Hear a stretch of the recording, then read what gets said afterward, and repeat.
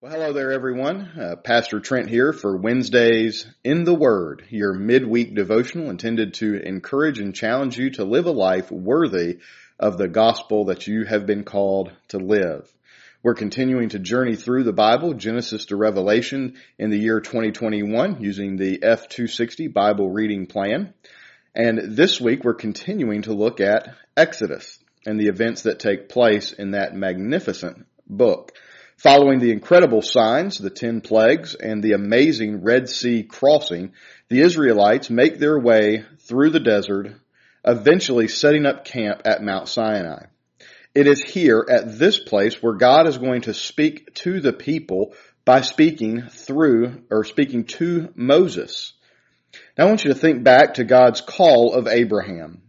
God made a covenant with Abraham, a promise that Abraham would have many, many, many descendants, that they would be a great nation, that they would be a people set apart as God's chosen people. God's desire and God's plan was that through this holy people, through this holy nation, that He Himself would be glorified and shown to be the one and only true living God. God the Father, God, the creator of the universe, the only God. It was also God's plan that through this nation, through these people, that the world would be saved through a carpenter named Jesus, who would be God's son. Jesus would be born of the tribe of Judah, which we looked at when we were looking through those different sons. And as we read this week, you're going to see it's mostly about worship and the tabernacle, the construction of the tabernacle, the activities of the tabernacle, how to worship.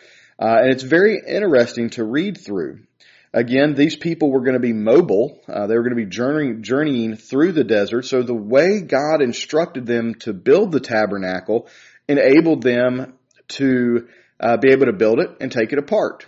Think of it as a mobile worship center or a mobile temple, something that they could set up and worship, and then they could take it down when they were ready to move again. But as we started this week, it was with the 10 Commandments. It was the law of God given to the people of God. These were the first of God's commandments, and as we continue our journey through the Bible, we'll see others. But these are significant 10. And as we look at these, I notice that I've broken more than one of them. So let me read this to you in Exodus, starting in chapter 20, verse 1. Then God spoke all these words. I am the Lord your God, who brought you out of the land of Egypt, out of the place of slavery. Do not have other gods besides me. Do not make an idol for yourself, whether in the shape of anything in the heavens above or on the earth below or in the waters under the earth. You must not bow down to them or worship them, for I, the Lord your God, am a jealous God, punishing the children for their fathers' sins to the third and fourth generations of those who hate me, but showing faithful love to 1,000 generations of those who love me and keep my commands. Verse 7, do not misuse the name of the Lord your God, because the Lord will punish anyone who misuses his name. Remember to dedicate the Sabbath day. You are to labor 6 days and do all your work. But the seventh day is a Sabbath day to the Lord your God. You must not do any work. Your sons or daughters, your male or female slave, your livestock, or the foreigner who is within your gates. For the Lord made the heavens and the earth, the sea, and everything in them in 6 days. Then he rested on the seventh day. Therefore the Lord blessed the Sabbath day and declared it to be holy. Honor your father and mother, so that you may have a long life in the land that the Lord your God has given you. Do not murder. Do not commit adultery. Do not steal. Do not give false testimony against your neighbor. Do not covet your neighbor's house. Do not covet your neighbor's wife, his male or female slave, his ox or donkey, or anything that belongs to your neighbor. These are the 10 commandments of God. And as you look through them, just as I have looked through them, I think we notice we have broken at least one of them, probably more, maybe many more. But we have to ask ourselves, what is the purpose of God's law? You know, God knows we're going to mess up. God knew that. God knew that the people of Israel and us today would not be able to keep these laws in the way that He desires, for He is a perfect God. He is a holy God, and He requires holiness. And so with God knowing this, why did He give us these standards? Well, maybe there was a greater purpose than just following a set of rules and regulations. You see, the Apostle Paul writes about this in Romans 7. I encourage you to read the whole chapter of Romans 7, but I'm just going to read chapter 7, verse 7.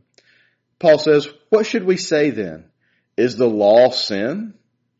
He's asking the question, is the law bad? And he says, absolutely not. He goes, "I would not have known sin if it were not for the law. For example, I would not have known what it is to covet if the law had not said, 'Do not covet.'" You see, the purpose of God's law was to show us what sin is.